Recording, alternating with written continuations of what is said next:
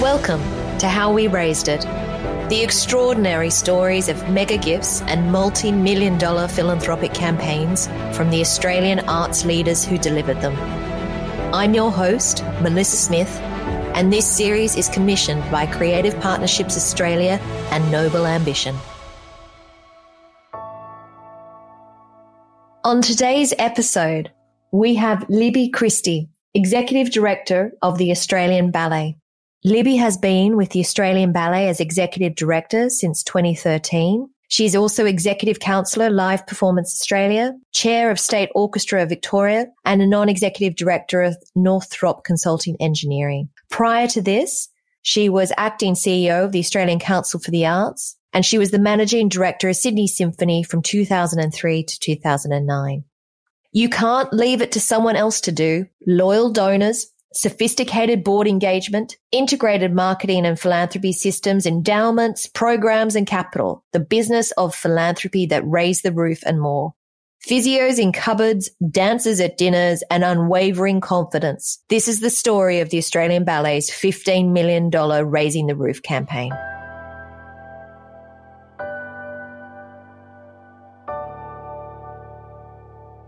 Well, thank you very much, Libby, for joining us here today. I'm delighted that you're available to join us and share with these extraordinary stories of the Australian Ballet. But I wonder if we could start really sort of at the beginning. You grew up in Sydney and have dedicated much of your career to the arts. But tell me about your earliest memory of feeling deeply connected to the arts when you were young. Thanks, Melissa, and it's wonderful to be here. I did grow up in Sydney. I don't have an arts background. In fact, the majority of my long career has not been in the arts, but for the last 15 years, I have really had the great pleasure and privilege of working in the arts in Australia. I think probably my earliest experience of the arts that was significant was the school that I went to really featured and valued music.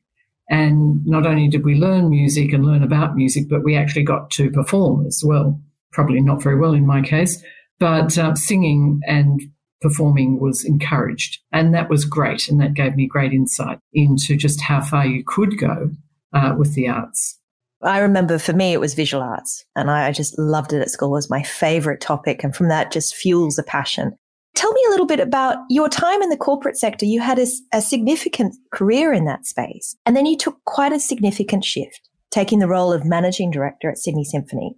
What did you hope to find in making that big shift from corporate into the arts? Well, Melissa, I'd love to say that it was carefully planned as part of a lengthy career strategy. My career has more been about a series of happy accidents, I think. I had been working for a US-based multinational before I joined the Sydney Symphony. And as a result of a whole lot of restructuring and changes to that organisation, I decided that I needed a break and a change. And what I was really looking for was an opportunity to connect through to where I lived and to my community. I'd always been a subscriber to the Sydney Symphony. As I said, I started at school subscribing to the Sydney Symphony. I loved it. I was introduced to the chair of the Sydney Symphony. One thing led to another.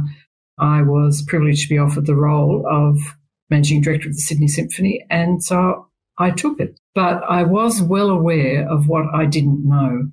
I can remember sitting in the auditorium, or the concert hall, I should say, of the Sydney Opera House for a very full and popular concert, looking at 100 musicians performing on stage and more than 2,000 people sitting around me in the theatre, in the concert hall, thinking, my God, what if I do this well? There are a lot of people, a lot of stakeholders here who love this orchestra as I do. I want to be able to do a good job of leadership here. I've got to go into it being aware of what I don't know. So you must have had a very accelerated entry to arts management, leading this extraordinary company. What was your priority when you first started at the Symphony? I think my priority was to make sure that everybody understood and agreed about what success was. So it was really a wonderful experience of creating a new strategic plan, bringing everybody together in support of that, and having everybody understand just what their role was in making sure that the company maintained what was a very long history of great success and continuing that into the future.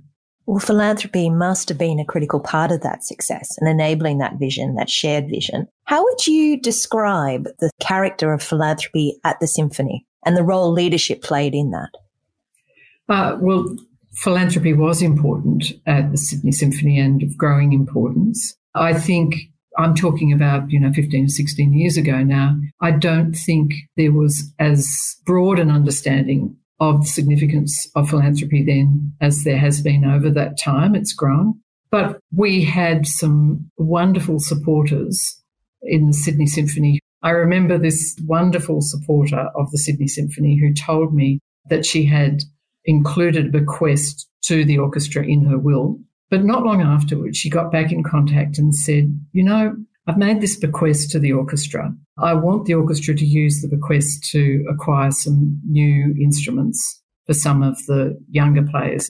I've decided that I don't want to wait for you to have the benefit of that. I want to actually see how it works. I want to see the benefit that my gift will create. So instead of putting it into my will, I'm going to give you the money now. And it was wonderful to have her alongside us as we were able to use her gift to acquire those instruments. And she was able to see them, talk to the musicians about the impact it had on their performances and their careers to have these wonderful new instruments. What strikes me, having worked in this space for some time, is philanthropy is just truly inspiring and humbling.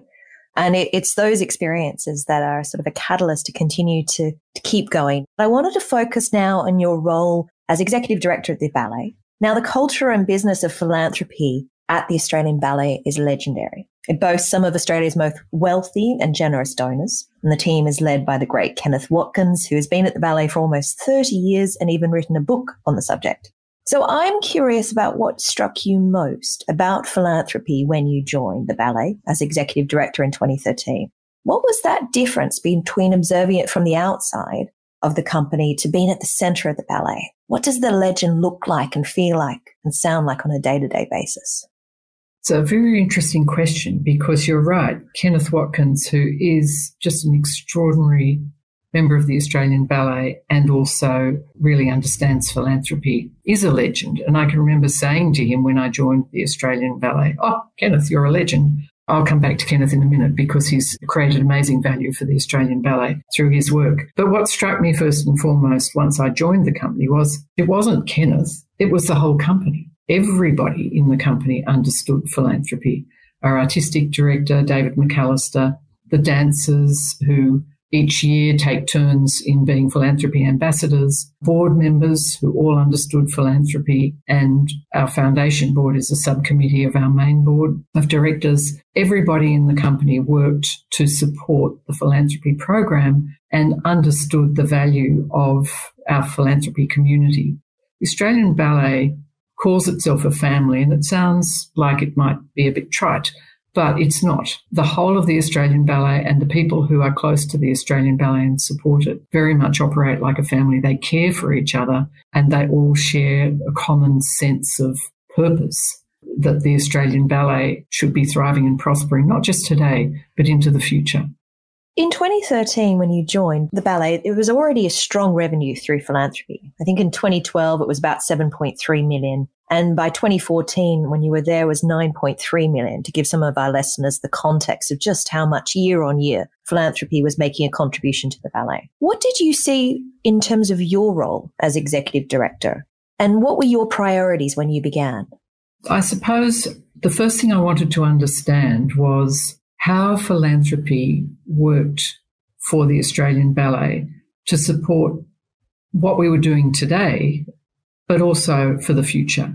Because as you say, the history of philanthropy at the Australian Ballet goes back about 30 years. And once Kenneth and I sat down together and had a look at the philanthropic income, we can see it's coming from a number of areas. I suppose the most interesting area in many respects are the bequests that the Australian Ballet is now receiving as a result of having a planned giving program for 30 years. So you never know when bequests are going to come in. You can't guarantee they're going to come in. In many cases, it's sad when you actually receive the bequest, but it's wonderful to think that people today and 30 years ago were thinking about the company's future and making bequests in their wills. So that's the first thing I thought about. Second thing was we have an annual giving program at the Australian Ballet where we encourage people to donate in support of the annual activities of the company. and that income goes straight into our accounts for the year and helps us offset salaries. It helps us offset buying ballet shoes. It helps us offset a whole lot of purposes that people are happy to donate to help the company offset its running costs. But on top of that, we have a major gifts program, and Kenneth Watkins is particularly active in that, where we go out and talk to our philanthropic community about the plans for the company for the future. And we develop campaigns and fundraise for campaigns for those specific activities. As the executive director, most importantly, it's said that I should lead some work in the organisation to identify the major projects that were going to help the company thrive and prosper over the next few years that will become the basis of campaigns for major gifts. The final thing that I wanted to work on with our philanthropy team was to develop a discipline across all of the company that made it possible for us to keep and invest our philanthropic income for the future. I could see the more we grew our capital preserved gifts, the more income we'd generate from them, which would gradually become a very valuable annual income stream that would go back into helping us offset some of our operating costs. So Kenneth and I decided that we would embark on a program to really build an invested corpus of capital protected funds whenever we had the opportunity. So we worked on those programs together. That's extraordinary. It is so much the aspiration of so many arts companies and charities more broadly to build up an endowment structure and endowed funds to provide security and stability going forward, certainly in times like this where we're currently experiencing with COVID. One of the challenges, though, that they often experience is describing that to donors and having them engage with it. But you have such a family of donors that they must have responded, no doubt, very well to these types of structures. Was that your experience? Yes, it is. We work very hard to make sure that the people who are supporters of the Australian Ballet are inside the family with us and they can see how the company operates. They interact with the dancers. They come behind the scenes in every sense to understand how we work and what's involved in creating and putting on ballet. And we're helped in doing that by the generosity of the dancers with their time and with their capacity to make friends with our broader community. One of the things that was very important to me early on, and this is something that we've done more recently or in the last 5 or 6 years, is to say to all of the people in our organisation who have a customer-facing role, it's important that you know the customer and that we interact with our customers, to use a sort of corporate expression, as if they were donors, whether they are or not. So we've done a lot of work segmenting our database based on the behaviours of our customers, the audience members. And we know, for example, that there are some of our patrons who might only occasionally come to see the ballet. They might be very busy people. They might live partly overseas. So they're not subscribers. They don't buy tickets very often, but they're generous donors. So when they do buy a ticket, I want our customer service people to know that they're VIPs and to look after them and to make sure they get appropriate VIP treatment. So we've put a lot of time and effort into working with in work led by our marketing department to actually integrate all of the customer data we've got between philanthropy, sponsorships, and the marketing people. And I think that's so important because if we operated separately, the marketing people would recognise a customer based on the number of tickets they sold. The philanthropy people are only recognising philanthropists based on their donations. And that doesn't make sense because nobody's going to donate to the Australian Ballet if they don't love ballet and come and see us even occasionally. They've got to actually be engaging with us as an art form. But on the other hand, our marketing people have to understand that from somebody buying a ticket one day, in a couple of years' time, that person could be making a notified bequest to the Australian Ballet. So they have to see a life cycle of customer value and customer engagement. So having those two teams work particularly closely together has been really valuable. I think that's such a wonderful example and a tangible demonstration of a strong culture of philanthropy. You know, when we talk about the legend of philanthropy at the Australian Ballet, this is very tangibly demonstrated in that example of two different teams within an organisation and the sophistication of systems and processes and thinking behind that. If I may, I'd like to bring us to a particular campaign to focus on now, which was the Primrose Potter Australian Ballet Centre Capital Campaign. And at the time, it was an $8 million gift from the Ian Potter Foundation in 2010 that was one of the largest at the time for performing arts. Before we get into how that money was raised and how you achieved its success, I'm just curious if you could tell me a little bit about why this campaign was needed. Yes, well, we called it the Raising the Roof campaign, actually, because that's exactly what we wanted to do, was raise the roof. The Australian Ballet is very fortunate to own the building that is our headquarters in Melbourne on South Bank. And the building was opened in 1988, thanks to the investment the company made in the land and a philanthropic campaign to raise the money to build the building, which in 1988 was a state-of-the-art ballet centre. But there hadn't been a lot of work done on it since 1988, and it was probably fair to say that in spite of the fact we have wonderful ballet studios, the rest of the facilities in the building that the Australian Ballet was using were not up to speed. And in particular, our medical facilities. In 1988, we didn't have a physiotherapist. Now we have a big physiotherapy team with myotherapists and body conditioning experts. And they were literally working out of cupboards before we started our Raising the Roof campaign. So it was a very important campaign to us, and we were able to take advantage. A tenant who'd been operating and renting the top floor of our building. And when that tenant moved out, we realised we had the opportunity to use that area to create facilities for the company, but we'd have to raise the roof. So that's all. Ballet studios and ballet facilities don't work unless you can have a very high ceiling so that people can jump and lift and all of those sort of things. Of course. So that's what we did. And in fact, you know, you referenced the Ian Potter Foundation gift in 2010. That was a gift for facilities and some other purposes, which had been partly used, and there were some funds left from that original gift. But we also started fundraising to achieve the rest of the funds that we needed for that. We were funded by the federal government by $1 million, for $1 million for that campaign, but the rest of the money was either given as a result of that original Ian Potter Foundation gift. We got some more funding from the Ian Potter Foundation, and then we went out to our philanthropic community to get behind the campaign. And talk me through that in a bit more detail, because in a previous conversation we had, you told me as the campaign was being announced, it was very important for yourself, David McAllister, the artistic director, and your chair, Craig Dunn, to be amongst the very first donors publicly supporting this campaign. Why was that the case?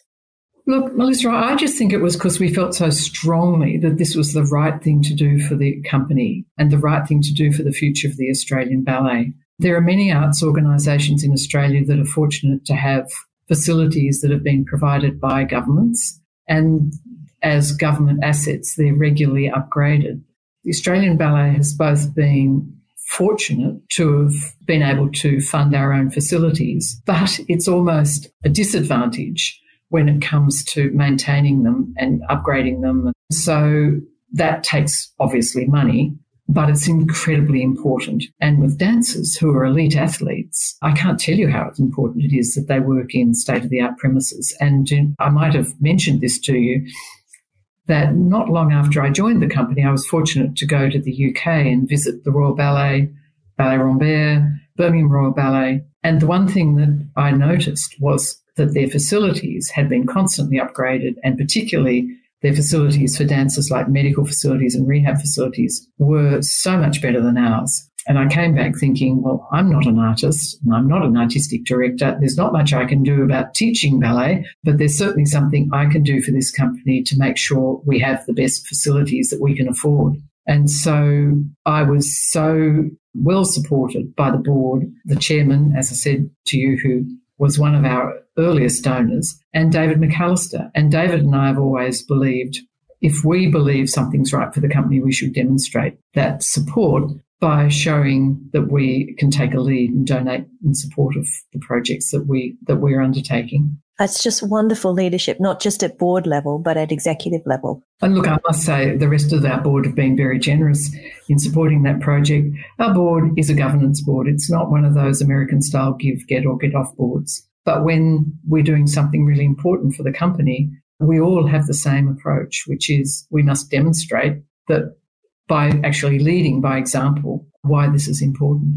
I'll come back to a question about the board in a moment, but if I may, I understand there was about $6 million raised for this campaign from approximately 43 or so donors, plus, of course, the federal government. How did you go about identifying those donors? Were many of them existing or all of them existing donors to the Australian Ballet? Many of them were existing. Even if somebody's a very small donor for the Australian Ballet, we know and support them and recognise them. But there were quite a few new donors. You know, it's always wonderful to see just how generous people who know us well are prepared to be again and again. But in this campaign, because it was there in your face, essentially, in Melbourne on South Bank, we could take people through and show them. It was something that people just understood. They were happy to support. And so we had some extraordinary new donors who got behind that campaign as well.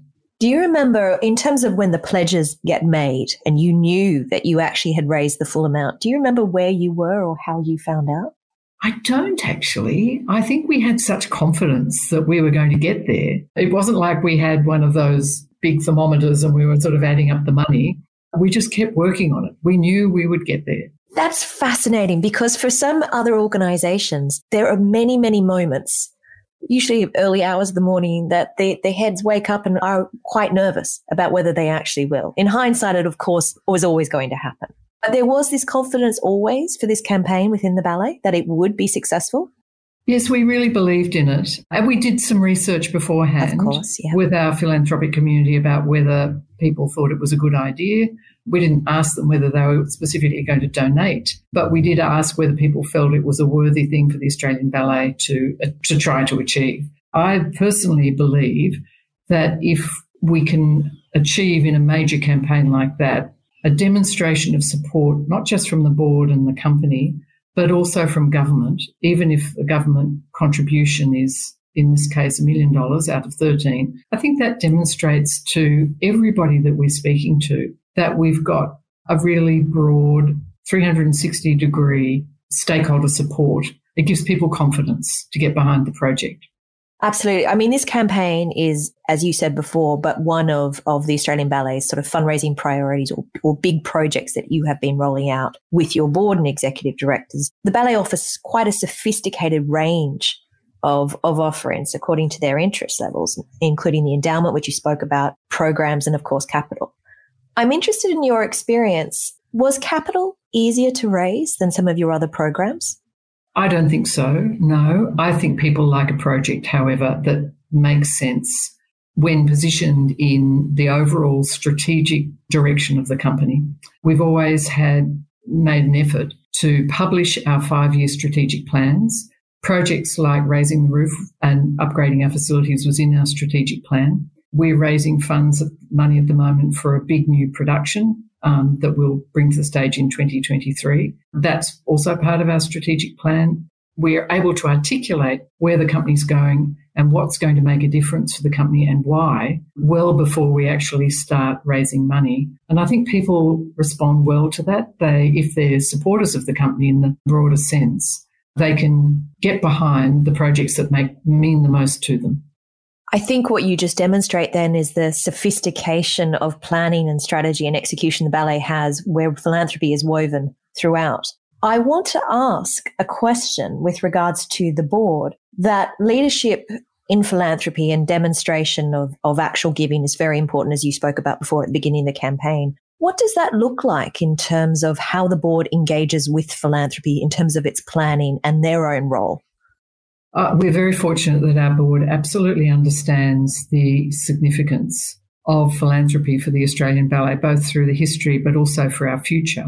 And if I could use a sort of corporate expression for a minute, our business model assumes that we will generate the majority of our income each year from selling tickets. That's our own, commercial activity. That we will have some funding from government, which is about 10% of our income. That we'll have some funding from our corporate partners. That's our sponsors. But after box office income, the board understands that philanthropy is our second largest source of income. And so the board understands that it's important to prioritise that in their thinking and the work that they do to support the company.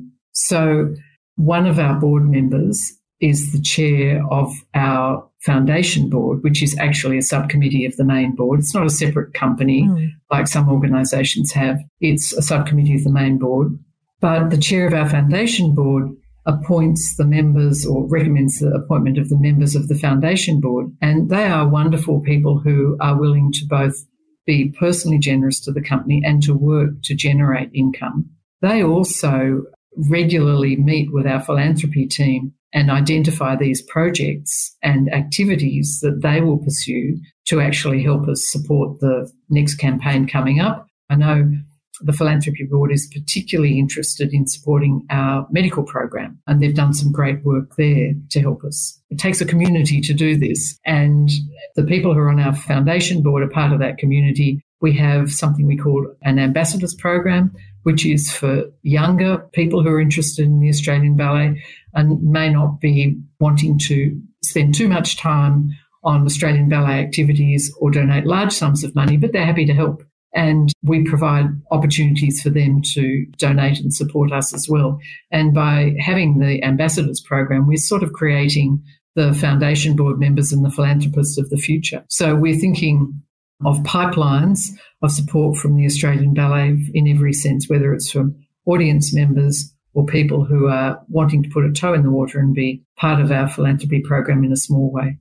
I think that's another great example of just the sophistication of thinking of who your advocates are, not just for now, but for the longer term. I asked Lisanne McGregor, the director of the Museum of Contemporary Art, this question about the impact of the $15 million gift the Morton family gift had on Australian arts philanthropy at the time. And I'd like to pose a similar question to you. What do you think the impact of the Australian Ballet's philanthropy and all its strengths and success has been for arts philanthropy more broadly in Australia? Well, I hope that it gives everybody, whether they're philanthropically inclined or a performing arts company like ours, a model that they can have a look at and see the impact of philanthropy and have confidence that it's something that is worth doing. I mean, that's not expressed very well, but if you're a philanthropist and you can actually see the impact of donating in support of a campaign like our Raise the Roof campaign, you walk past the Australian Ballet today, you can see the raised roof, you can see the dancers in there working out in the gym and in the Pilates studio and in the treatment rooms, and you can actually see the names of the people who made very significant gifts on those rooms and on the building, in the case of the Primrose Potter Australian Ballet Centre. It's a physical demonstration that philanthropy works. That example, and people leading by example, is really inspirational. It really is. It must also be personally very satisfying for you to walk past it as well and see that success. Absolutely. But also to know that the people whose names are on the building and the rooms are coming in regularly and that the dancers are ringing them to thank them, and that, you know, we have this wonderful family of people who all enjoy each other and enjoy and are proud of what the Australian Ballet is achieving. It's fantastic. It really is. Tell me, what advice would you give to other arts leaders? Not all of them have the wealth of donors or the sophistication of strategy and experience of their leadership in this space. But what advice would you give to arts leaders in securing mega gifts or multi-million-dollar campaigns in the future? I'd say that you can't leave it to somebody else to do.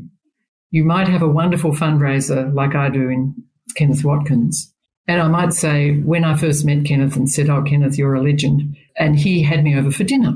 And I was new to Melbourne. I really appreciated that. And I said, "Kenneth, I really appreciate this. I'll have you back to my place just as soon as I unpack my boxes." And he said, "Libby, I'd really rather you made a donation." Oh, Kenneth. And I thought, okay. So I thought, right, you've got to lead by example. You've got to get involved in this. You can't leave it to somebody else. Oh, that's just wonderful. That is just wonderful. I recently read David McAllister's autobiography, Soar, Life Freed by Dance. And what struck me, I think it was on one of the final pages about his next stage as he was stepping down as artistic director of the Australian Ballet, as he looked forward to seeing his friends because he hadn't seen them very much. He'd seen the donors of the Australian Ballet far more than his friends. What advice would you give about the importance of building relationship with your donors? Because that sounds so fundamental to the experience and the success of the Australian Ballet. It is absolutely fundamental.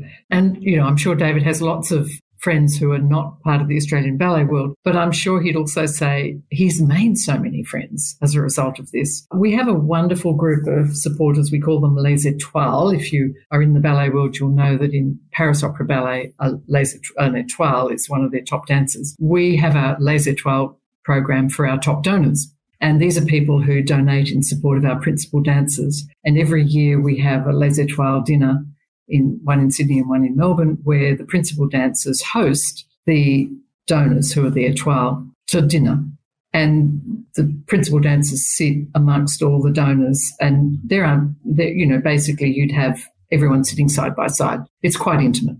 And it's often hard to actually finish those dinners because the dancers and the patrons sit there talking long into the night about each other's lives. The patrons are fascinated by the dancers, who they are, where they've been, what they're doing, and where they want to be next. And the dancers are fascinated by the lives that we all lead, which are so different from their lives, and want to know how we got on and what we'd advise them to do next. So they're very genuine friendships developed between the dancers and the artists and the company and the patrons who are supporting them. That insight is lovely. You're lifting the curtain on what these donor relationships are like in the most genuine, authentic way. Thank you so very, very much for your time today, Libby. And thank you for your extraordinary leadership in arts, fundraising and philanthropy. It has been such a wonderful story to tell. Thank you so much. Oh, thank you, Melissa. It's a pleasure. It's a pleasure. Thank you.